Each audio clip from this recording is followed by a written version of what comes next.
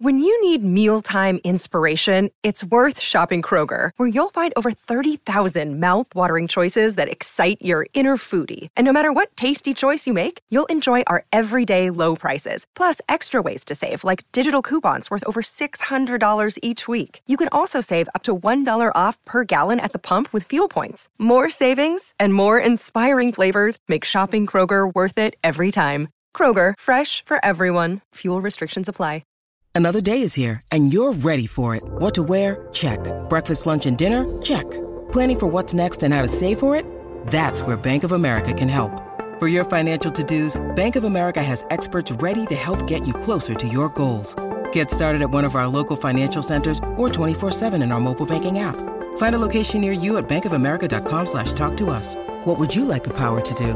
Mobile banking requires downloading the app and is only available for select devices. Message and data rates may apply. Bank of America N.A., member FDIC. Step into the world of power, loyalty, and luck. I'm gonna make him an offer he can't refuse. With family, cannolis, and spins mean everything. Now, you wanna get mixed up in the family business. Introducing The Godfather at ChumbaCasino.com. Test your luck in the shadowy world of The Godfather slot. Someday, I will call upon you to do a service for me. Play The Godfather, now at ChumbaCasino.com. Welcome to the family. No purchase necessary. VGW Group. Void where prohibited by law. 18 plus. Terms and conditions apply.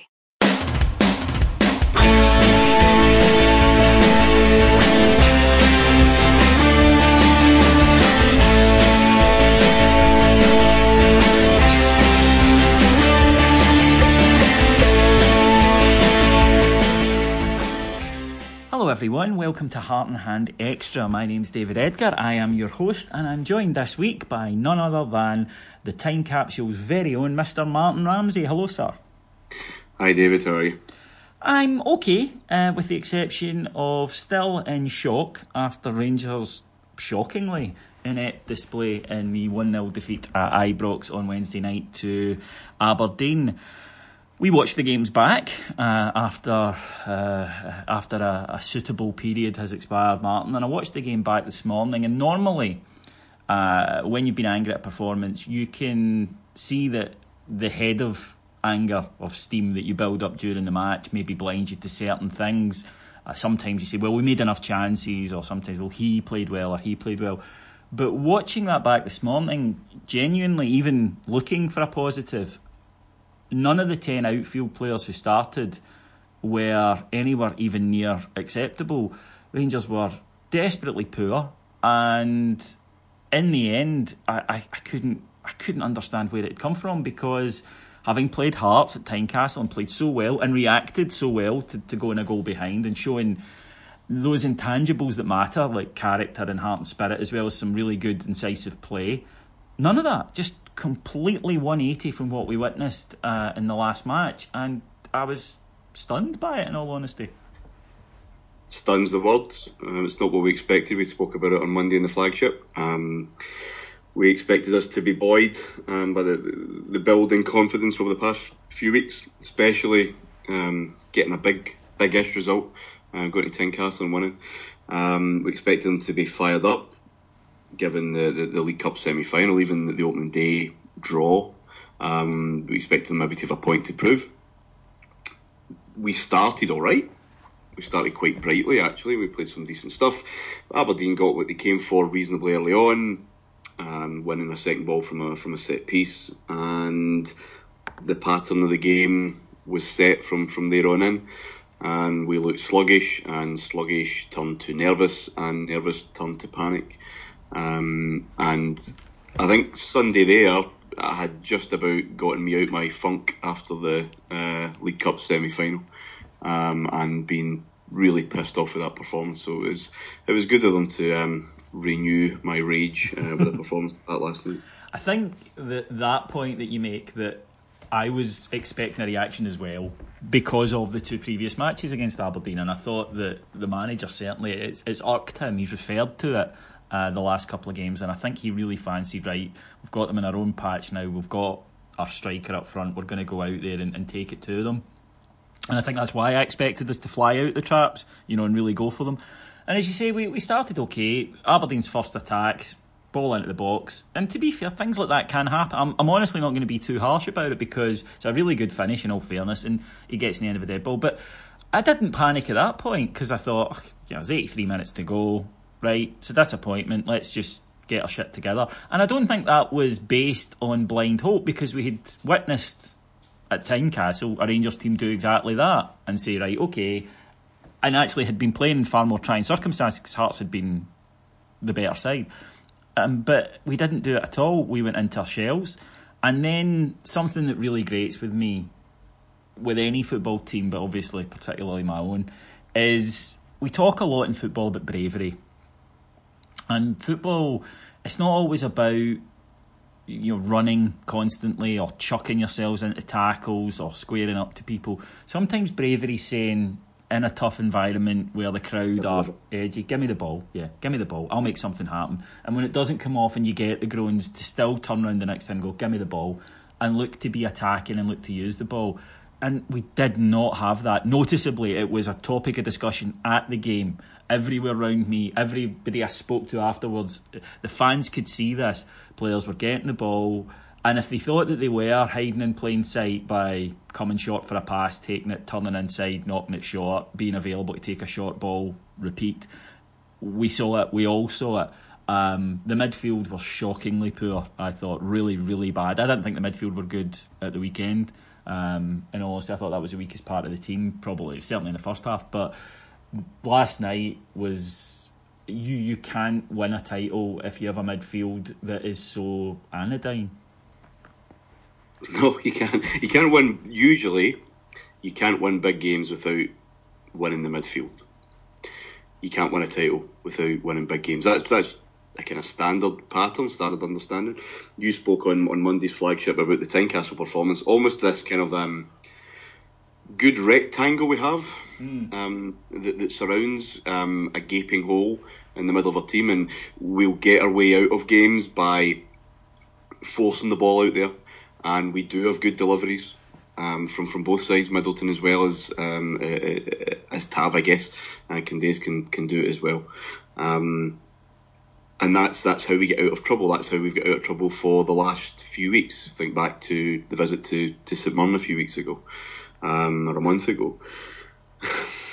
And that's all well and good, but I had expressed concern on Monday that can't always happen, and maybe we're a wee bit too predictable. And Aberdeen would appear have expected us to do absolutely nothing of any note through the middle of the park. We're not going to drive at them. We're not going to try and pass little triangles through. We're going to go out wide all the time, so just flood those areas. And Middleton was getting the ball. He was asking for the ball. I think Tav was pushing up. Candace always looking to do something, but they had absolutely no space at all. No, Tav had two on him all the time. And again, because Flanagan played rather than a more attacking fullback, rather than say Barisic being fit, that meant they only had to concentrate on three. And you're right, they sacrificed midfielders to go out there to do that, and we're confident in their centre backs to be able to get the headers away. And we missed Arfield because he does do something different. He drives, he gets into the box, and we missed him. And what we had is we had three guys. We had Ryan Jack, who can do a specific job, and I'm not sure it's always the job that Rangers need. Certain matches, certainly, but at home, you don't need somebody. If you're playing for a side like Aberdeen or another side in the SPFL, a lot of the time you need someone who can help out a teammate when they get into trouble by just being there, to take the ball and recycle it quickly.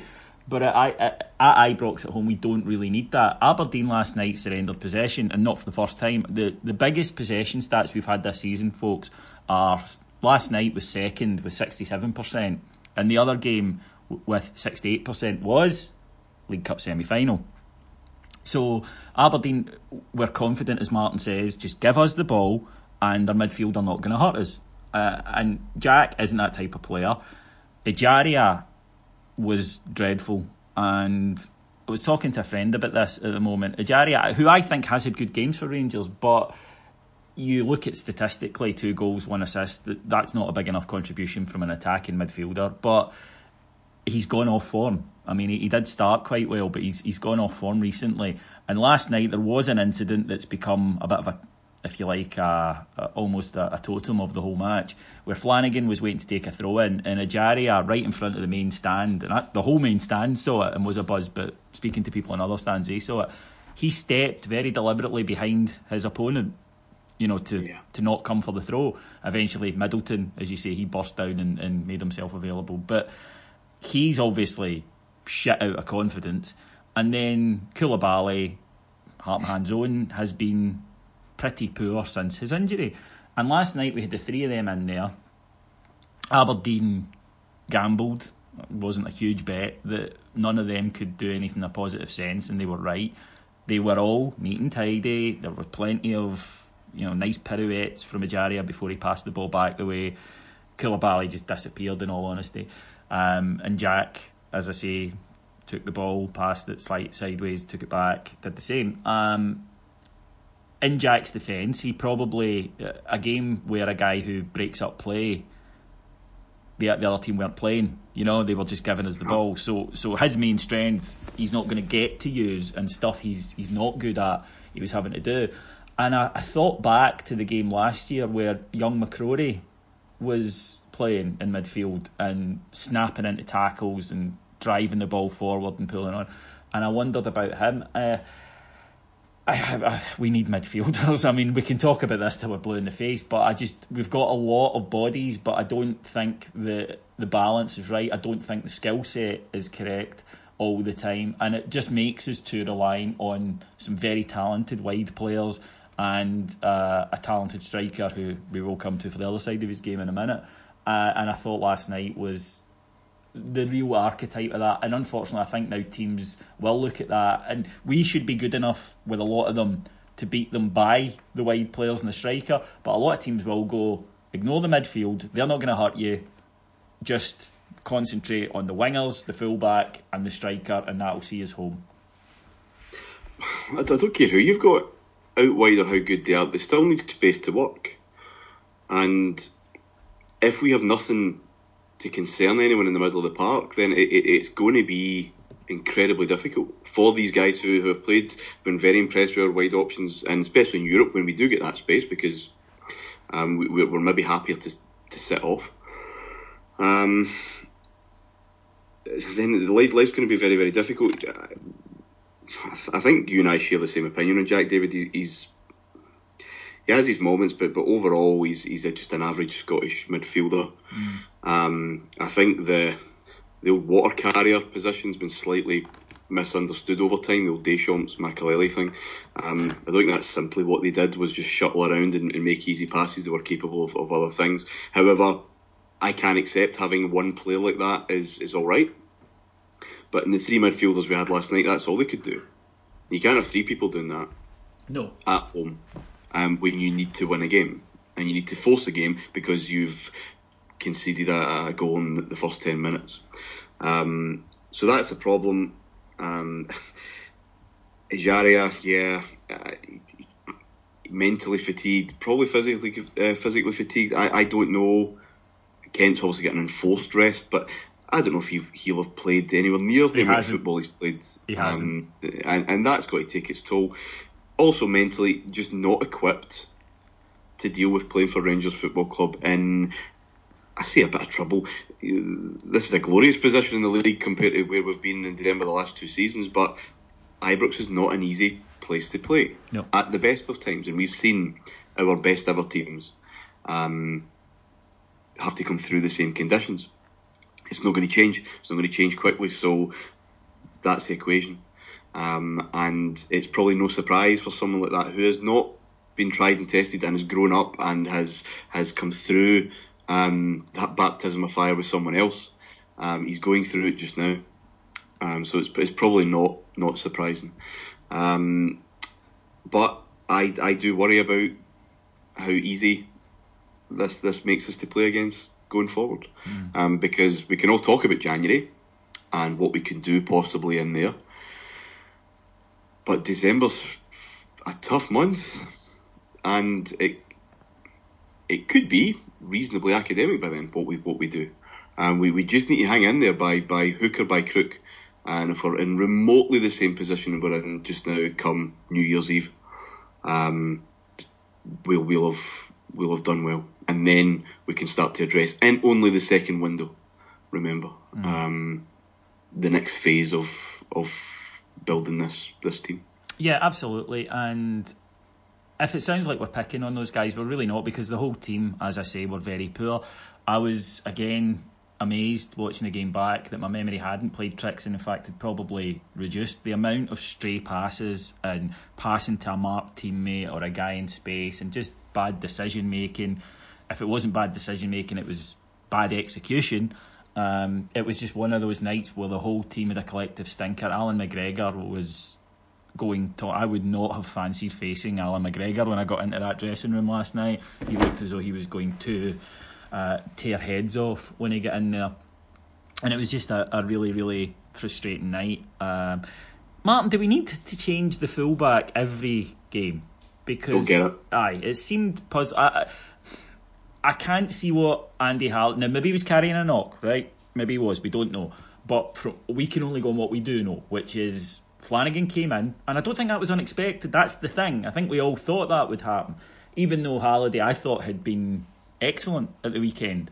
John Flanagan played poorly, and it is going to sound like I'm picking on him. So, look, I think people know my thoughts on him. I don't think he's a particularly good footballer, full stop, but certainly he's not a left back. But I think that the injuries he's had have robbed him of his pace, and I think that's what hurts him. I think he's a good tackler, but obviously he's not confident going forward, and if a ball's knocked in behind him by a winger, he's in trouble. But there was no need to make that change, and I get the whole, well, we've got a lot of games and we need to rotate players, but not every single match, surely. And on top of that, Andy Halliday hasn't played anywhere near as much as other players in the squad. And also, we don't rotate the right back, so why is it desperately necessary for the left back? To me, look, I love Steven Gerrard, folks, you all know that, but that was a change for change's sake as far as I could see. And not for the first time in that position? No. No, listen, I don't want to... There is a balance to strike, and there's a balance to strike in certain areas of the team. We've talked about this before. When we had the 4 wide men, for example, available, in order to use them wisely. And December is a crazy month, we know that. Then I get swapping those around. I get keeping that fresh and mixing it up. Not your centre halves, although there is an argument in Europe Worrell's maybe better suited than the Macaulay's, maybe more of a siege defender. But the left back thing, I don't understand. There could be an argument. You said that to me when we walked in last week against Villarreal, and Flanagan was playing. You said, well, that's his boy. Now managers have that. Every manager has that. They have that blind spot, perhaps. But that doesn't really fit with the fact he isn't afraid to hook him. Yeah, that's true. Usually when there's a blind spot, usually when there's a favourite, they stay on for 95 minutes, come hell or high water. Doesn't matter what they're doing. Bert Conterman syndrome. Yeah, because that blind spot remains. But Gerrard has not. Last night's not the first time that Flanagan's were off pretty early. No. So second time he's been hooked at half time in a match at Ibrox. Kelly was the other one. You don't have to be in football long enough or too long to know that's pretty damning unless you're injured or unless there's some kind of great tactical change. And I'm not entirely sure what we were trying at half time last night. But so that is a mystery. That would be the only answer, and it doesn't really tie in with the fact that, yeah, as I said, he's not afraid to give them the butchers whenever required. Taking a step back, which isn't easy, but we try. Taking a step back with a bit of distance from the match now. Are we being a little harsh? Because it's obviously hugely disappointing.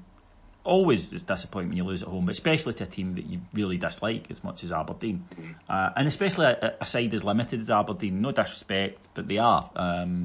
Big lads, they run about a lot, they know when to feign injury, they know when to break a game up. They're good at that. We got sucked into that. We lost our discipline a wee bit and started to react to the constant fouls and just making it worse. But we knew that this side were going to be inconsistent. It was put together in the summer. It was put together on a budget in one window. And while it's gutting, it's maybe not unexpected that we'll get these performances every so often. No, and if there's no pattern to it, then yeah, the perspective is this is football, and a team grabs a goal from a set piece and digs in. That won't be the first time that happens to Rangers. It won't be the first time that happens to big clubs in a league anywhere that they're expected to take the game. But it's more maybe the tactical blueprint that's been set, and what does that mean going forward? How do we overcome that? Because yeah, Arfield makes a difference, but we probably need two Arfields, really. Yeah. To allow teams to think, oh right, they've got something worth watching in the middle of the park. We can't commit men down the flanks, which then opens up our boys to do what they do quite well. So that would be my only kind of longer term concern, and being outthought tactically by, let's say, one of the more direct tacticians in the league. The most straightforward tacticians, yeah. Is a worry. I'll be honest, I don't think you're going to get perspective in December. I think we talked about it, and maybe it was in the group chat rather than on any of the shows. For both us and the Beggars, December's going to be mental. It could well be crazy. It could well twist and turn all over the place. The only time we're going to get any kind of perspective, I think, is when the dust settles and all that during the break, and we'll see how close or how far we are away from what we hoped would happen this season, which was just asking the questions. Again, the frustrations come, David, not by, I don't know, dropping points on Sunday, where Rangers teams have struggled in the past. Yeah. Dropping points on the 19th of December at Easter Road, okay, that's been a hard place for us to go in the recent past. It is the manner and where we've dropped points, I guess, is the frustration. Knowing that Celtic are naturally coming back a little from where they've been, and they're dropping points as well, and it's how much that could cost. Some silly points that probably is the greatest frustration. But you're right, the perspective is, in order to have a title challenge, in order to put real pressure going into, I mean, the title race doesn't start until the spring. No. Okay, we're jostling for position at this minute in time, and there isn't a title race if you go into the split in Scotland. Then there's more than 2 games of a swing involved. So it's just about staying with the pace. But yeah, we're probably where we should be, because consistency comes from people who know the course. They know how to win titles. They know how to win under pressure, and we don't really have many in that squad. No, we don't have enough. And it's always going to be a learning curve until they do.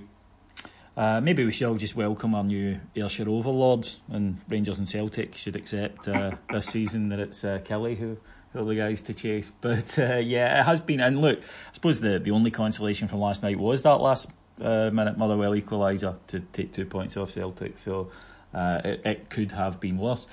Alfredo Morelos picked up another red card, our 8th of the season. Now, at the time, I thought he'd been harshly done by. I said so in a post-match reaction pod. Hadn't seen anything because Shinnie, from where I was, just made a meal of it. I didn't really see the incident. I just saw Shinnie go down like he'd been absolutely shot, and I hadn't seen any contact. So I thought he'd made it worse.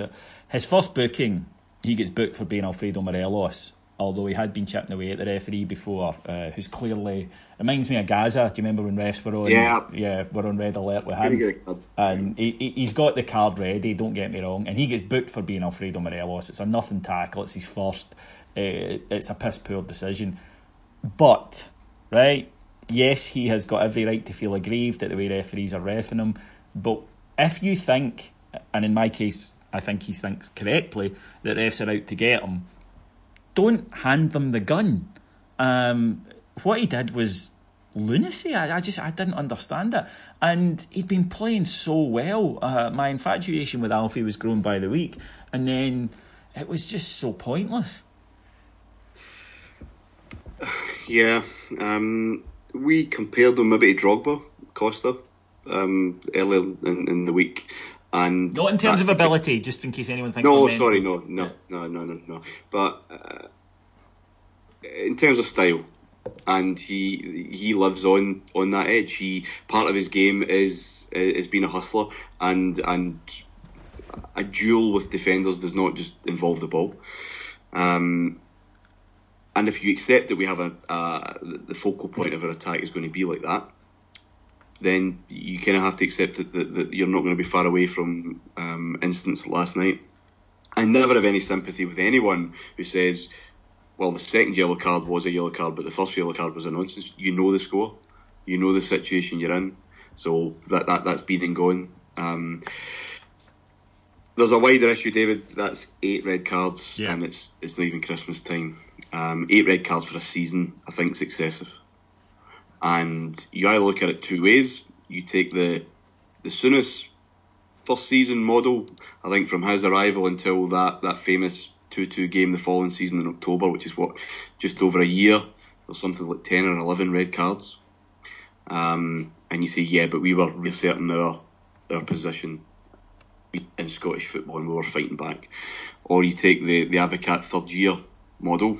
I think there's maybe 13 sending offs in that 2000-2001 season, and point to a complete lack of discipline and control. Probably somewhere in between. But it's not intelligent football. No. And it's costing us not only on he's the not night. He's absolutely no use. It's the suspensions that are rattling up. And I just think that Gerrard is entitled to say to him, I've gone out to bat for you every single time. I was doing it this week, and you've got to help me to help you, because I think he's got a right to be a bit disappointed there. Such a shame. He'd been playing so well, and he will come back and play well. I mean, he's a great player, but it was just that side of his game that, as you say, we do know about. So we go to the weekend. We're travelling to Dens Park, minding stopping in that new Tesco that's opened up in the same street, lads, for your pre-match snacks.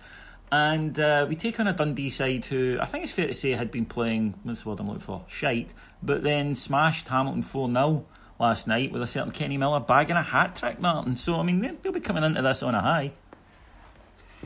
It's just what we wanted to see, wasn't it? This game reminds me of a game I've already referenced, the St Mum game at the start of November. Which I'm pretty sure had come off the back of the Aberdeen semi-final, and maybe the Kilmarnock. I'm not too sure. I think it just came off the back of the semi-final. A lot of raw frustration, and get the fuck out of there with 3 points. However you do it, I do not care. Yeah, I'm the same. It's not going to be necessarily for trying new things or judging the performance too much. We need to get back on track, and they've had a big boost in their confidence at exactly the wrong time for us. So it's not the Dundee of a few weeks ago where it really should be a given. Let's look at Barisic, for example. You would be penciling that game in and going, okay, we need to be careful with his fitness. Can't just rush him back in. We've been and seen that movie too often. That would be a nice game for him to come back. Is it anymore? I'm not so sure. But however we do it, whoever plays, just get the win and get back down the road. Yeah, no, I totally agree. I think we will do it. I think we'll win. I'm going to go for 2-1, and I think we'll do it. I don't expect a champagne performance. I think it will be tough. I think they'll be in our faces, but I think that we will just about do enough in this one, and then hopefully that'll reset the confidence moving into a big week for the Teds. Martin, prediction please, and before we wrap this up. 1-0. Okay. Rangers. Yeah, I assumed that.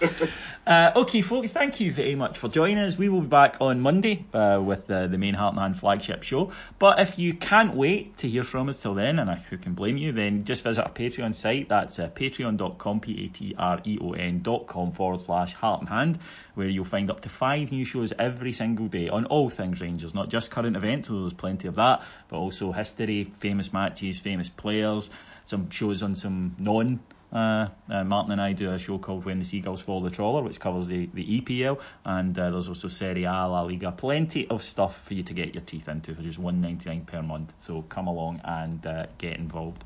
Thank you very much then to our executive producers in London, Mr. Mike Lee and Mr. Paul Miles, to my guest, the wonderful Mr. Martin Ramsey. Thank you, David. Thank you for listening. And we will return on Monday. Until then, have a great weekend, and hopefully we'll be back celebrating a Bears victory. Till then, take care. Cheers. Bye.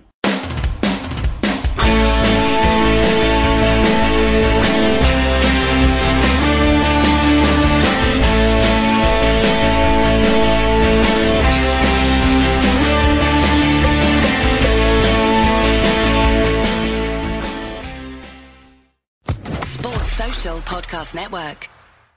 Judy was boring. Hello. Then Judy discovered ChumbaCasino.com. It's my little escape. Now Judy's the life of the party. Oh, baby, mama's bringing home the bacon. Whoa, take it easy, Judy. The Chumba life is for everybody. So go to ChumbaCasino.com and play over 100 casino-style games. Join today and play for free for your chance to redeem some serious prizes.